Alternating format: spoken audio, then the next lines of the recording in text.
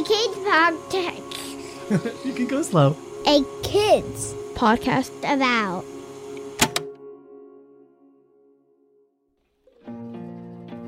Hi, I'm Kat Petru, and you're listening to Sound It Out, a kids podcast about words.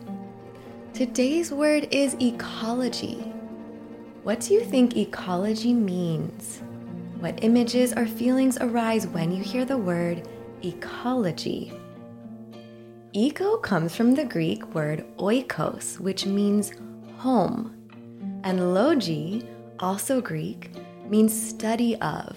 So, ecology is the study of home. Have you heard the word ecology used before? When I hear it, it's usually in conversations about water, land, animals, plants, humans, and how our lives impact each other.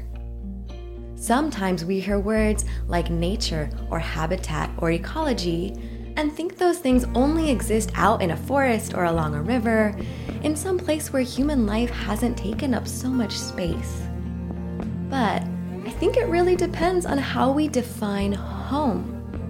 We might be talking about a small meadow, home to wild grasses, grasshoppers, small birds, maybe snakes. And we can explore the ecology of that meadow, study how that meadow is a home. Or we can look to the community, town, or city in which we live. How is this place home? Who and what lives here? How do our lives impact each other? We can also think of the entire planet as home, full of millions of species on land, in water, in the air, tucked away in cozy burrows, gathering twigs for nests in high treetops, listening to podcasts with friends or grown-ups, in classrooms or around kitchen tables. What does home mean to you? How might you study the place or places you call home? And how do we take care of these places? What does ecology mean to you? Write us at listen@akidspodcastabout.com to share your ideas. And join us tomorrow for another word.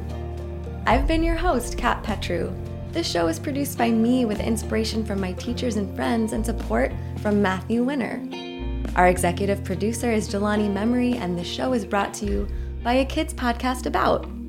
You can check out other podcasts made for kids just like you by visiting akidsco.com.